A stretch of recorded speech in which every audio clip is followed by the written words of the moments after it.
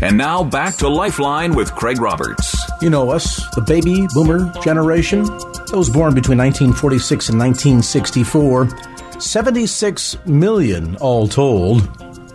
And as that group of Americans reaches retirement age, sometimes even younger, 10,000 a day become eligible for retirement. It's commonly referred to by retirement planning experts as the grain of America.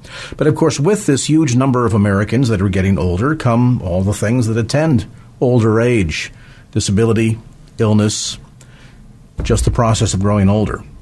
We are seeing an explosion in home caregiving, and it's for many reasons, many for very good altruistic reasons, that families see the value and honor in keeping a loved one at home. We certainly did that with my grandmother when she was not really capable of staying by herself anymore. We never really thought that a so-called rest home, retirement center or such was appropriate because we wanted her to live out her years in her home and with her family. And by the grace of God, we were successful at accomplishing just that.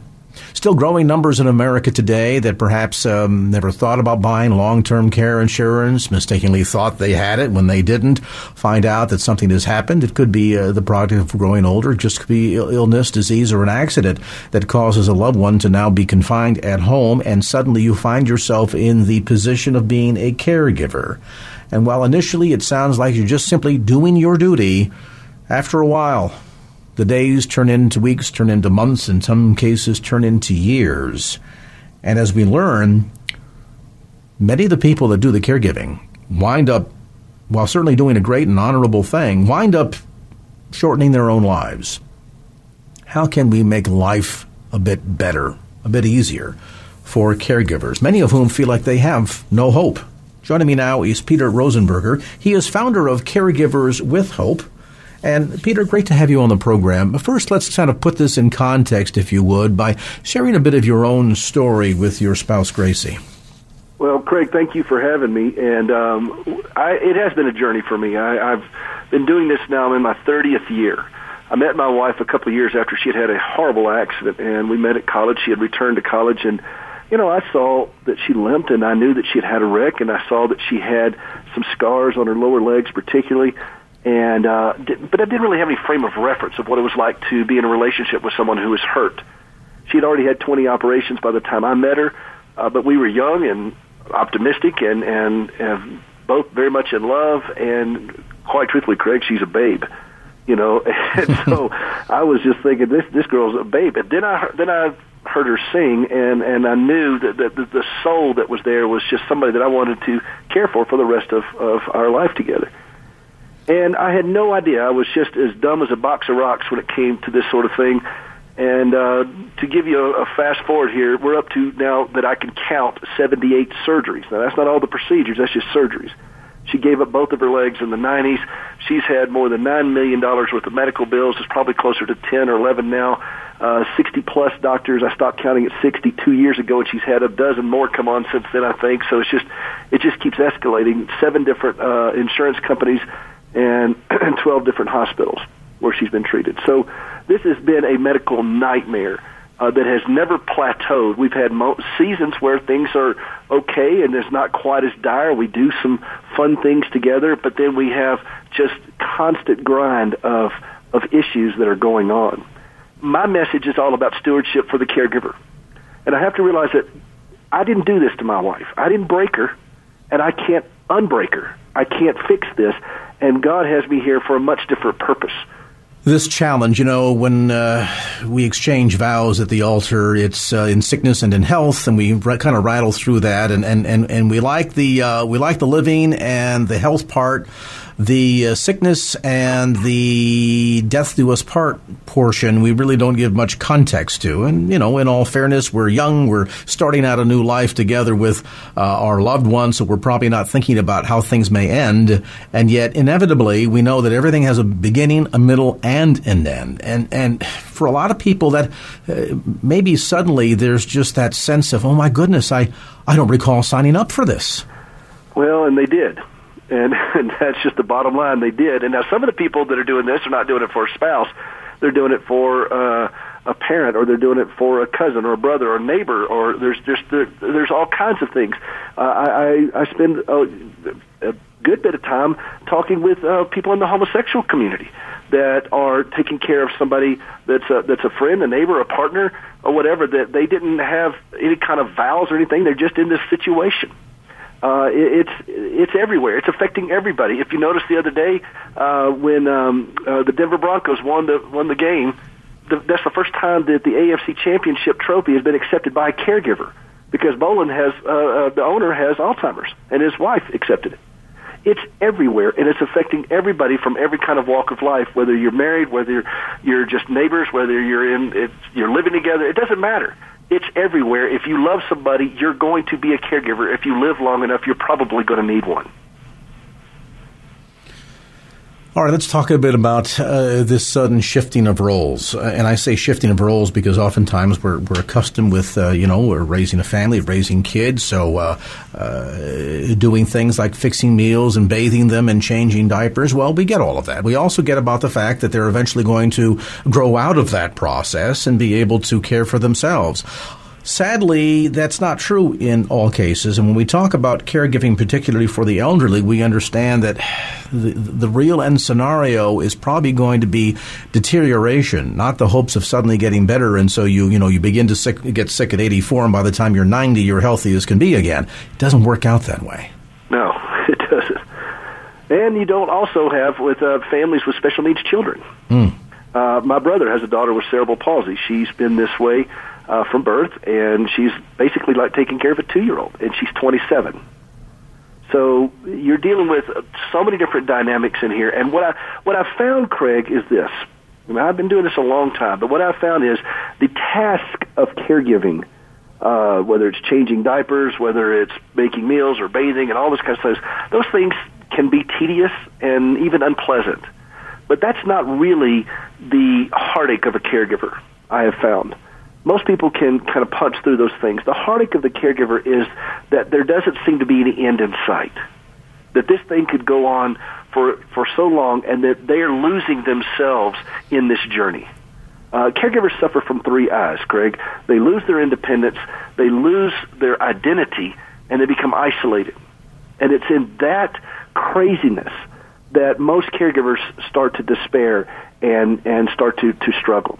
Those late-night conversations with the ceiling fan, and you're just wondering, is this ever going to end? Am I ever going to be able to kind of get on with my life? And it slowly dawns on a lot of caregivers that this is our life. This is it. This is my life. And this has been my life for 30 years.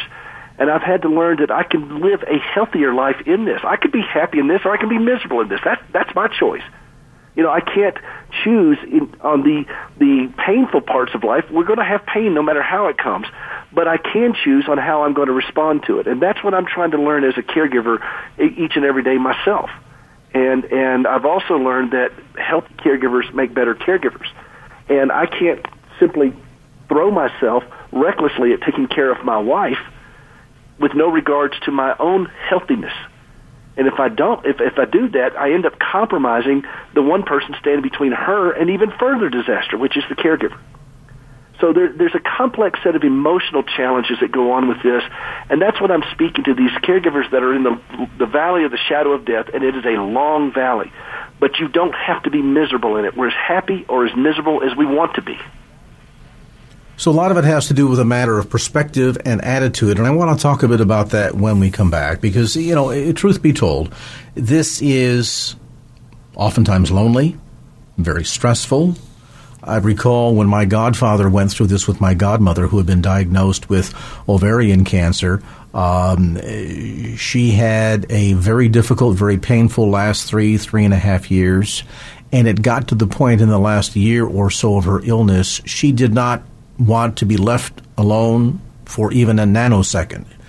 He was not only her primary caregiver, but she demanded that he be in her side for every second. I mean, he could have a neighbor come over to watch her just to give him an opportunity to go to the store. And as he is driving to the store, the poor thing would be on the telephone, on the cell phone, calling him, wanting to know when he was coming back. So dealing with those realities, how do we go about having the right perspective on this, the right attitude, so that indeed you as a caregiver can survive. We'll come back to that part of the equation. Peter Rosenberger, founder of Caregivers with Hope. Information, by the way, on the web at caregiverswithhope.com.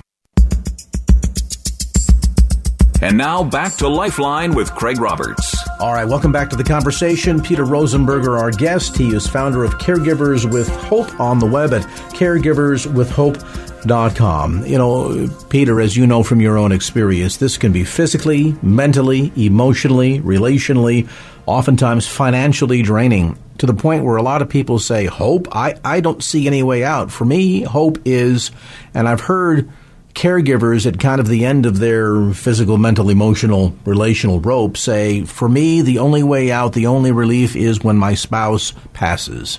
How do you go about changing your attitude, your mentality regarding this challenge that you're facing and be able to find hope?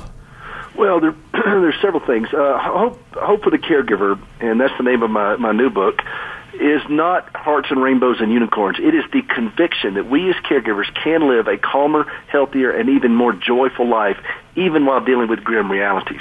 Now, everything in Scripture tells me that that's the case for us in our Christian walk. You know, Paul said this clearly over and over. You know, we see through the glass darkly right now. We don't see what's going on. We don't always know. Jesus said, don't let your hearts be troubled. I'm going to prepare a place for you. That's our hope. Our hope is not in eliminating all the unpleasant things of this earth. That is not our hope. That is beyond my pay grade. Look down at your hands. If you don't see nail prints, this ain't yours to fix. You know, that's not our hope, is that we're somehow going to live a pain-free life. Our hope is knowing that God has spared us as believers through from something far worse than multiple amputations and Alzheimer's and Parkinson's and 30 years worth of chronic pain. He spared us from something far greater than that. And our hope is that as He is working out His purposes in all these things, we can trust Him with that knowledge that He has saved us. He has rescued us from something far worse than this, and He is building this thing in a way that we just can't see. He's weaving His redemption through stuff that we just can't understand. And that's what gives us a new perspective, so that we can look at the things in our life with trials and knowing that His perfect will is being worked out. And Romans 8:28 comes into play here. You know, for I know these things. Paul didn't say, for I'm guessing. He said, I know that all things work together for good to those who love God and are called according to His purposes. That's our confidence. So when we're looking at somebody who we can't reach anymore because they're impaired through pharmaceuticals or dementia or whatever, we can love them because we're tapped into the inexhaustible love of God through Christ. And you said before we went to the break, you know, that struggle that we have, that when they won't let go, and your godfather was trying to go to the grocery store, and your godmother kept calling. This is what I want to tell my fellow caregivers. They're going to do stuff that's going to absolutely drive us up the wall sometimes. They're not doing it to us. They're just doing it. And we don't have to take everything so personally. They don't want to be sick. They don't want to deal with dementia. They don't want to deal with chronic pain. They don't want to be doing all this stuff. We just happen to be the closest person to them. But we can learn to let some of that go and not take it all personally. You know, what is it Mother Teresa once said? You know, bless you, thank you, Lord Jesus, for the privilege of serving you in your many horrible disguises. And you know, you can be all bent out of shape about this. But my goal for caregivers is that when we do stand at a grave, and one day, most likely we will, and that's the goal, by the way, is that for a caregiver to stand in the grave, not be in the grave first. And that's a hard thing to say, but that's the reality. But that we stand there without clenched fists, without fists that are clenched at our loved one, at families and friends that didn't maybe help the way we wanted them to, at ourselves for what we could have, would have, should have done, or even at God, that we can learn to live peacefully with these things. Even if your loved one is not dealing with all this stuff, you're not living a trouble-free life. Everybody's got something going on. This is just a little bit more accelerated, and it requires us to bend our will into the will of God more and faster than we probably would otherwise. Is part of this, Peter, sort of the natural flesh inclination to push back against this aspect of the reality of life. I often, when there's been debates over things like, we want to legalize, physician-assisted suicide, because we refer to this as death with dignity, and I often think to myself, well, wait a minute, since when is death dignified? The deterioration of our body and going through pain and agony and all of that stuff, there's nothing dignified about that. Why don't we focus on living with dignity? And death, sadly, is a product of man's sin nature. It's our fallen condition. Is it helpful for the caregiver to be reminded of that, or are we just kind of pushing back against the reality of the grave and maybe our own sense of mortality? Well, I think what happens is we are screaming out for relief. And so we rush to things like, euthanizing, things like that, and so forth. We're just screaming out for relief. And I've taken a different path. I mean, again, I've been doing this for 3 decades. I've been doing it since the first Cold War. But you learn to accept that maybe relief is not the thing that we're supposed to be seeking so much, is learning to trust God in this. And we place our scared hand into his scarred hand and learn to say, okay, well, how do I deal with this today? See, nobody can do this for a lifetime, Craig, but anybody can do it for 24 hours. And that's really kind of how we as caregivers have to learn to live. You can only start screaming and crying and praying and God bail me out of this, God bail me out of this, God get me out of this, or the government get me out of this, somebody get me out of this. You can only do that for so long before that becomes kind of tedious. And you have to learn to say, okay, how do I be sustained in this? And your prayer changes. God, sustain me in this. Strength for today, bright hope for tomorrow. So instead of focusing on our suffering, focus instead on our serving. Well, exactly, and focus on what God is doing in the midst of these things. You know, you go back and look at Solzhenitsyn after he got out of the Russian prison, and he said, bless you, prison, for the change you've made in my life. I mean, something happened to him in that prison. Corrie ten Boom. I could just go down the list of people, Viktor Frankl, and all these other people who experienced life on a much greater level in the midst of some very, very harsh thing. Nelson Mandela, he went into prison almost as a terrorist and came out a statesman. And there's a point where we walk through this suffering, we walk through these bleak things, but if we are willing to go inward and to be changed in a healthy direction through this thing, we find that we can experience a quality of life that we thought was unattainable. There's beauty everywhere. There's excitement everywhere. There's joy everywhere. But sometimes we allow these things to obfuscate our view, because this does affect us, like you said, our health, our emotions, our lifestyle, our profession, our money. Everything about this is affected. But is that necessarily a bad thing, and is it causing us to act like jerks? See, I'm from the mindset that this does not cause character defects. It amplifies what's already there, and it gives us an opportunity to deal with this in a healthy manner if we so choose. And the question then becomes, like I said at the beginning of the conversation, it's all about stewardship. How can I be the best steward for my wife? How can I be the best steward for me? What is the best choice for the unit? And as your godfather found out, that sometimes he had to get away. And he has to recognize that it's more important for him to have moments of respite and healthiness, and he's just going to have to not answer the phone so that he can be a healthy person. She needs him healthy, and people that are in pain or people that are diseased or whatever, impaired, they can't always see that. And so it's up to the caregiver to make those unilateral decisions without guilt, recognizing that they're loving them better when they're becoming healthier as an individual. And of course, the irony is we also sometimes, I think, Peter, focus on our inconvenience, the difficulty, the trial that we are facing, and we perhaps, as close as we are to the situation, cause our perspective to become very distant. And by that I mean we forget about the fact that individual who was in the bed doesn't want to be there, didn't ask for this, doesn't prefer this, doesn't see this as a better option, would much rather be up and about and living life as opposed to being bedridden or dependent upon another person to do everything from take them to the bathroom, to change their diapers, to shower them, feed them, shave them, all of that. We sometimes forget that. And to remember that when they do on occasions lash out, when they do get upset, it's only at the closest person because they're really looking at their circumstance and their situation. And maybe because we're so close, we lose eyesight of that. It's very easy to do it. That's where the flashpoints come as a caregiver. And, when I get in those points, it's hard to push a wheelchair with clenched fist. Mm-hmm. I've tried it. It doesn't work. You can't be that hacked off and try to push a wheelchair. And I can't, if I'm going to change a dressing on my wife, I'd rather do it with tears on my cheek than with my teeth grinding, And I think it helps for me to remember how much Christ condescends to me. And if I keep that in perspective, I usually can navigate through these quagmires and these landmines a little bit easier. But when I get so wrapped up in my own self, that's when it's hard. But there are tools and strategies that we as caregivers, that's what we're all about at Caregivers with Hope, is helping those caregivers learn how to navigate these things so you don't set off those emotional landmines that seem to go off in these high crisis moments. And I want to encourage listeners, by the way, Peter, on the heels of that exhortation, to take advantage of the website. There's a lot of great resources there. The big message as you're hearing tonight is you're not alone. Yes, it could be worse than this, so be grateful in what you have. It's a matter of your attitude, your perspective, and as Peter, I think, very aptly mentioned, people don't turn nasty and cruel because they're dealing with someone that is in the unfortunate circumstance of requiring a caregiver. It rather amplifies that pre-existing character flaw.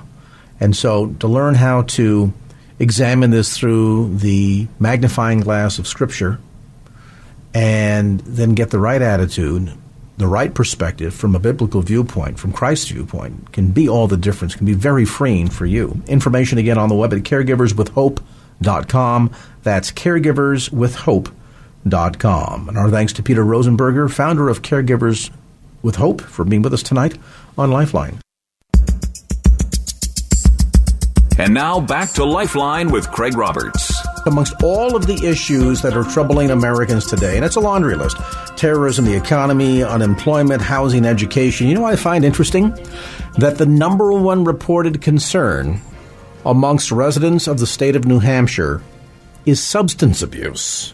Isn't that interesting? Substance abuse, their number one concern, apparently rampant, taking place, particularly amongst kids. And, of course, when we talk about abuse and addictive behavior, it comes in a very broad variety of forms. If I talk to you about addiction, I think a lot of our minds immediately have a picture in our mind of either the hobo on the street that has the alcohol addiction problem, or maybe the individual that's dealing with drugs and has a drug addiction problem.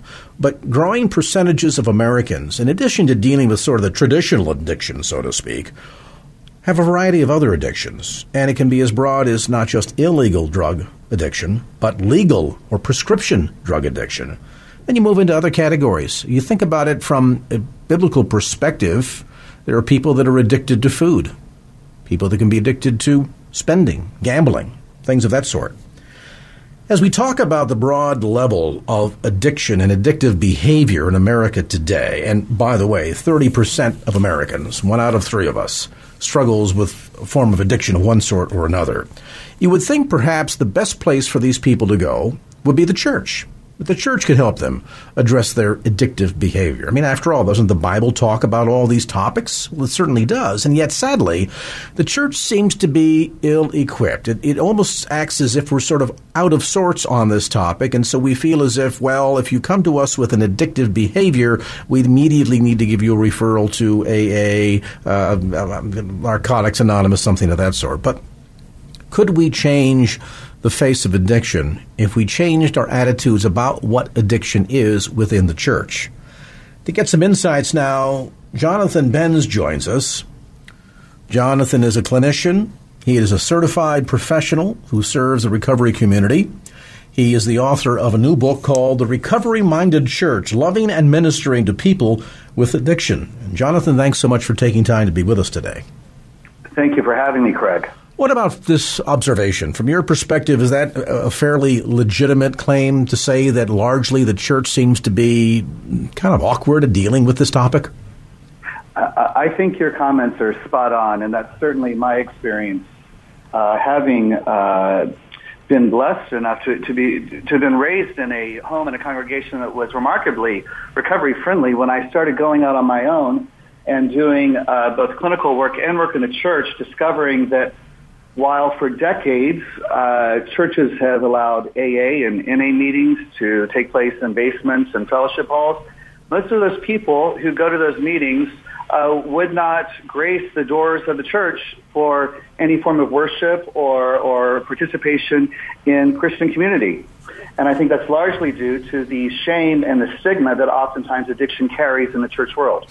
But that's odd because, as I delineated, when we think of addiction, let's apply the more broad definition to it than what seems to be kind of the narrow traditional approach. Most people, if you say addiction and do a word association game, will say alcohol, drugs, things of that sort. And yet, as we know, both from a scriptural standpoint as well as a clinical standpoint, that there can be all kinds of other dangerous, addictive behaviors. I mean, there are ministries now that are dedicated to do nothing but helping people, for example, that struggle with sexual addictions or gambling addiction. So it seemed to me that given the broad nature of this behavior and the fact that the Scripture has an awful lot to say about all of them, that if there's any place where we ought to feel welcome, if we're an addict ought to feel welcome, it ought to be within the church.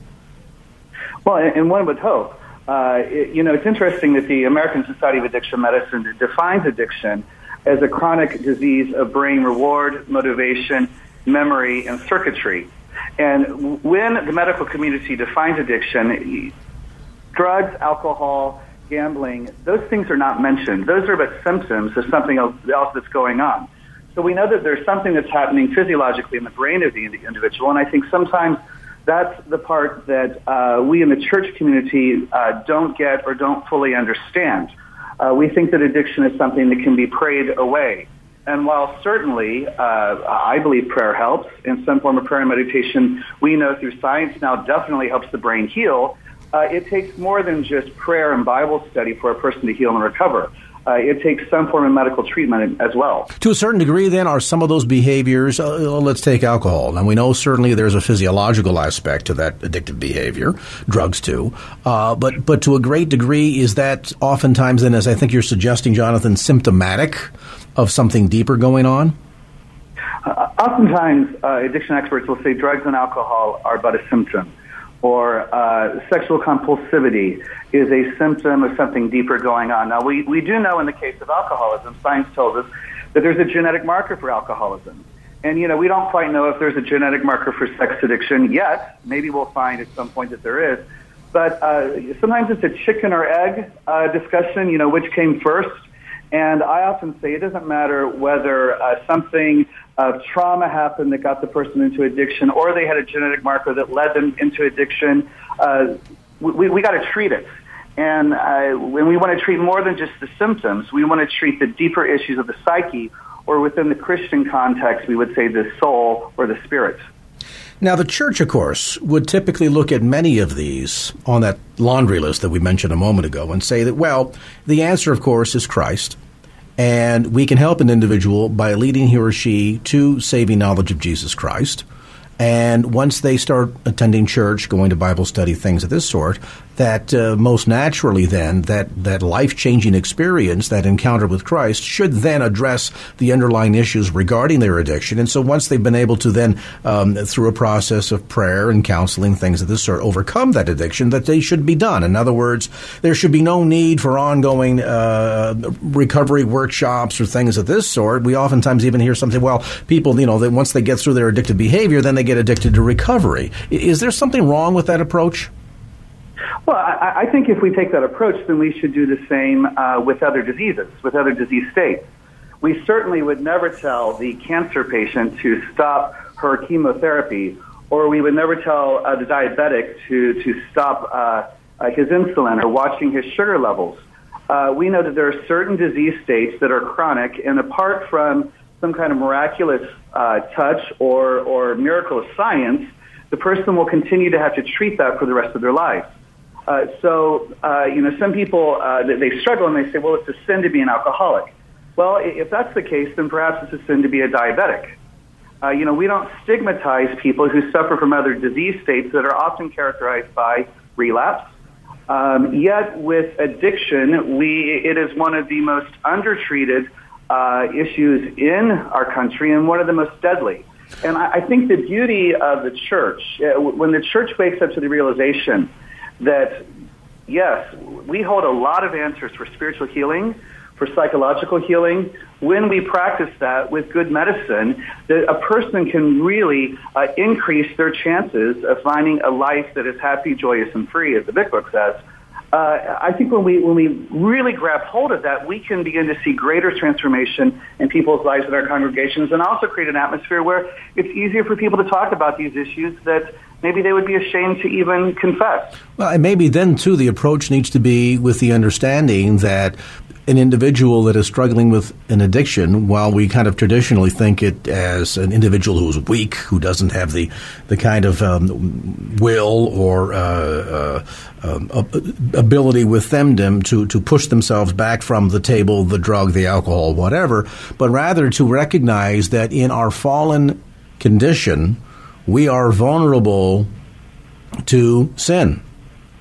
And it is a day-to-day struggle. I mean, if Paul had to struggle daily to die to the flesh, and I think Paul, both in terms of his encounter with Jesus Christ on the road to Damascus and the role that he played in the early church, probably a little closer, a little deeper understanding of these principles than just the average Christian out on the street who just casually reads Paul's writings.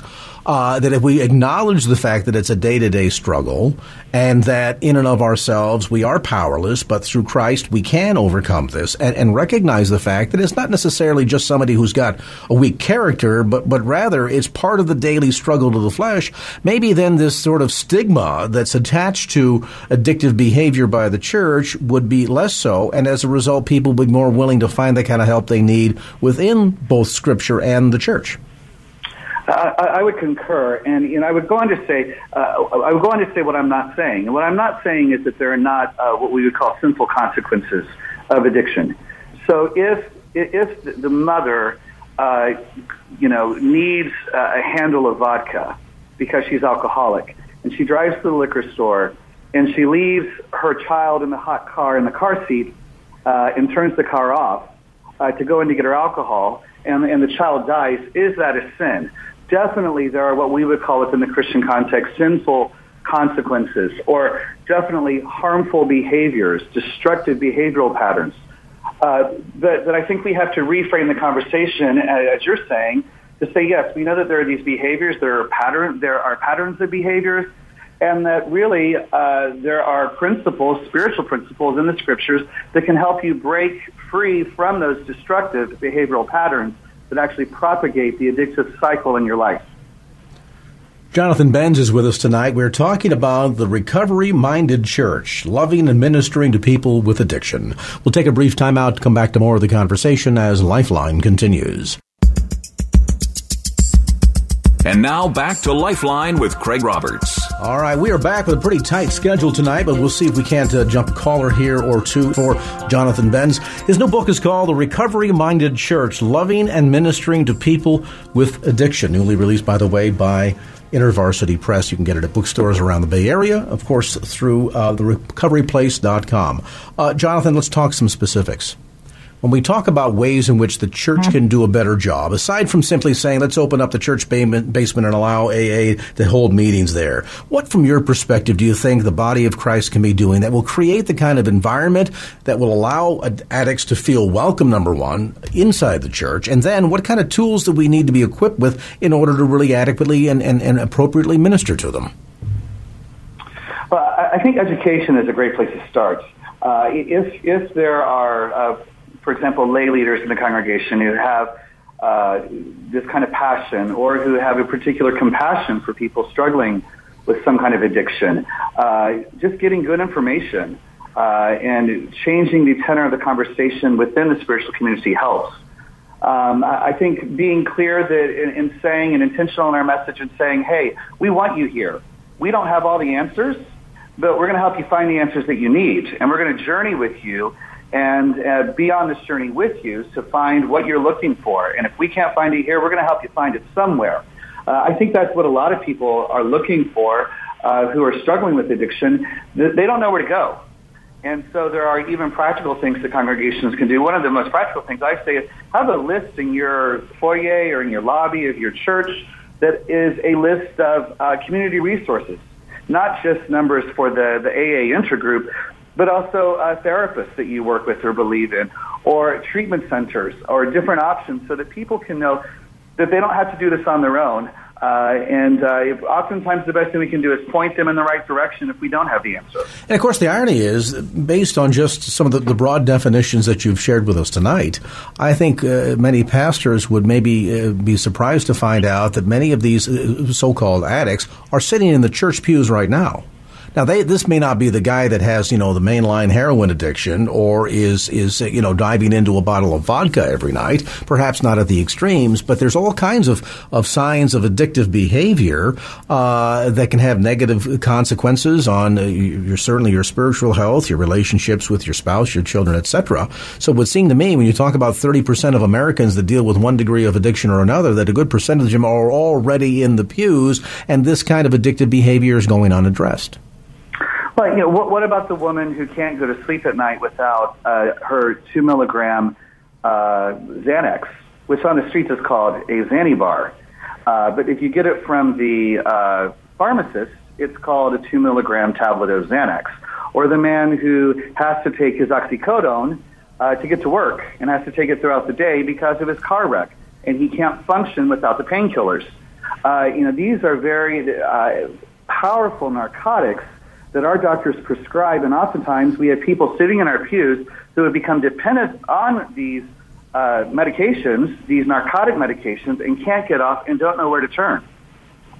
Is part of the first step here to start destigmatizing a lot of this? Because you say addiction, and that sounds like somebody has just got this deep, dark, evil, ugly secret, and yet when we start to look at some of these definitions, we begin to realize that this is more widespread and more common than we realize.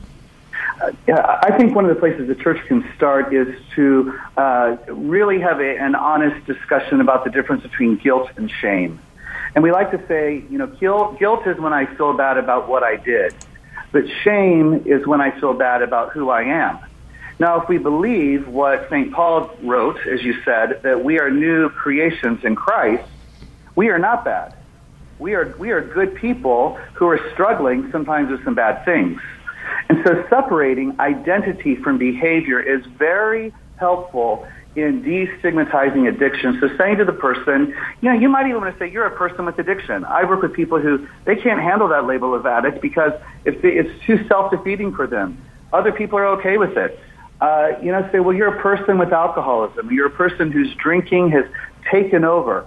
Separating the behavior from actually who the person is what the church can help with in terms of the spiritual healing process. Sometimes, of course, the big challenge here is just coming to grips with the face of who we really are.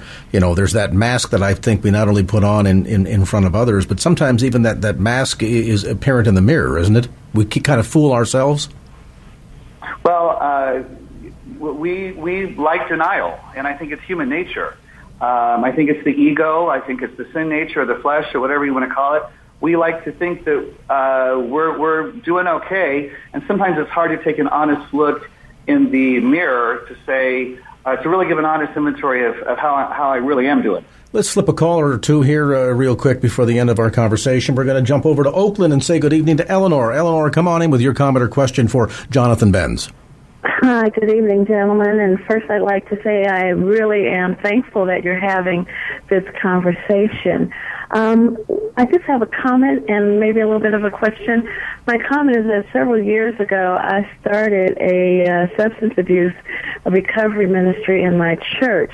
But first, before we actually got the group started, we actually partnered with our local mental health association, and we actually got professionals to come in and give us an overview about the pharmacology of addiction as well as the sociology of addiction.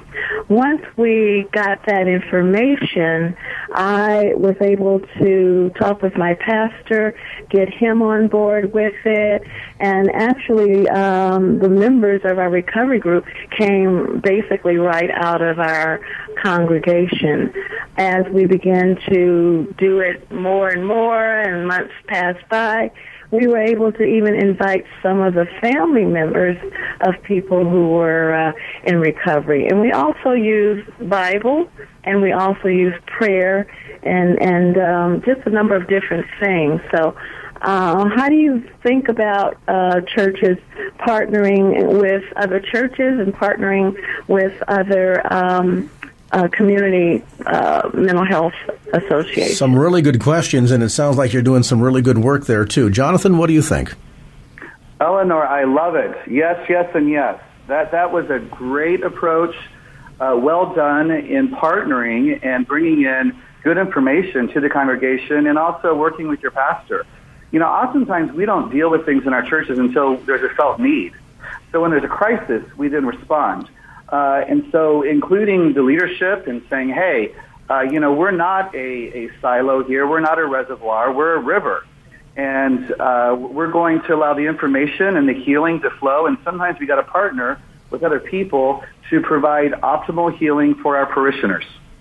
And, there's so many organizations out there that you can partner with so that you don't have to sort of do all the heavy lifting and, reinvent the wheel, so to speak. More and more churches, for example, are discovering the ministry of Celebrate Recovery.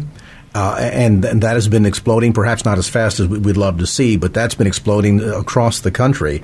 So this idea of whether you're partnering with another congregation or taking advantage of some of the resources, as Eleanor just mentioned, that already exist, to say, hey, what can we do to be more effective in our local ministry? And I love the fact that they recognize, gee, we've got some folks right here in our congregation that are already struggling.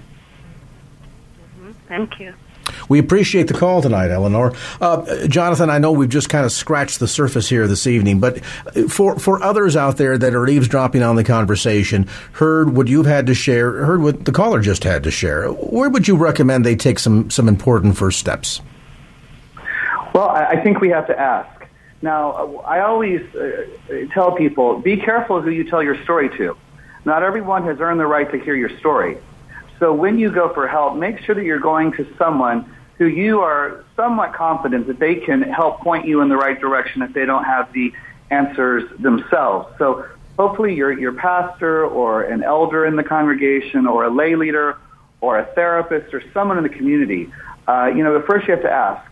And that's what we all have to do. When we're recognizing that we have a problem, we have to ask for help. If we don't ask for help, we'll never get the help that we need, that we so desperately need. And, of course, in terms of resources, I mentioned Celebrate Recovery, and also a copy of Jonathan's new book might be very helpful to you, too. It's called The Recovery-Minded Church, Loving and Ministering to People with Addiction, newly published by InterVarsity. You can get it on the web, of course, the usual suspects, Amazon.com, local bookstores, and RecoveryPlace.com. That's RecoveryPlace.com. Our thanks to Jonathan Benz for being with us on this segment of Lifeline. Well, that's going to do it for this edition of Lifeline. Thanks so much for being with us. And if there was anything you heard on today's show that you'd like to hear again or share with a friend, grab a copy of the Lifeline podcast. Simply log on to KFAX.com. That's KFAX.com for the Lifeline podcast. Our producer is Wanda Sanchez. I'm Craig Roberts. Till next time around, remember, just don't keep the faith. Get out there and share it and make it a great evening. So long. Opinions expressed in the preceding program do not necessarily represent the views of the ownership, staff, or management of KFAX. Copyright Salem Communications, all rights reserved.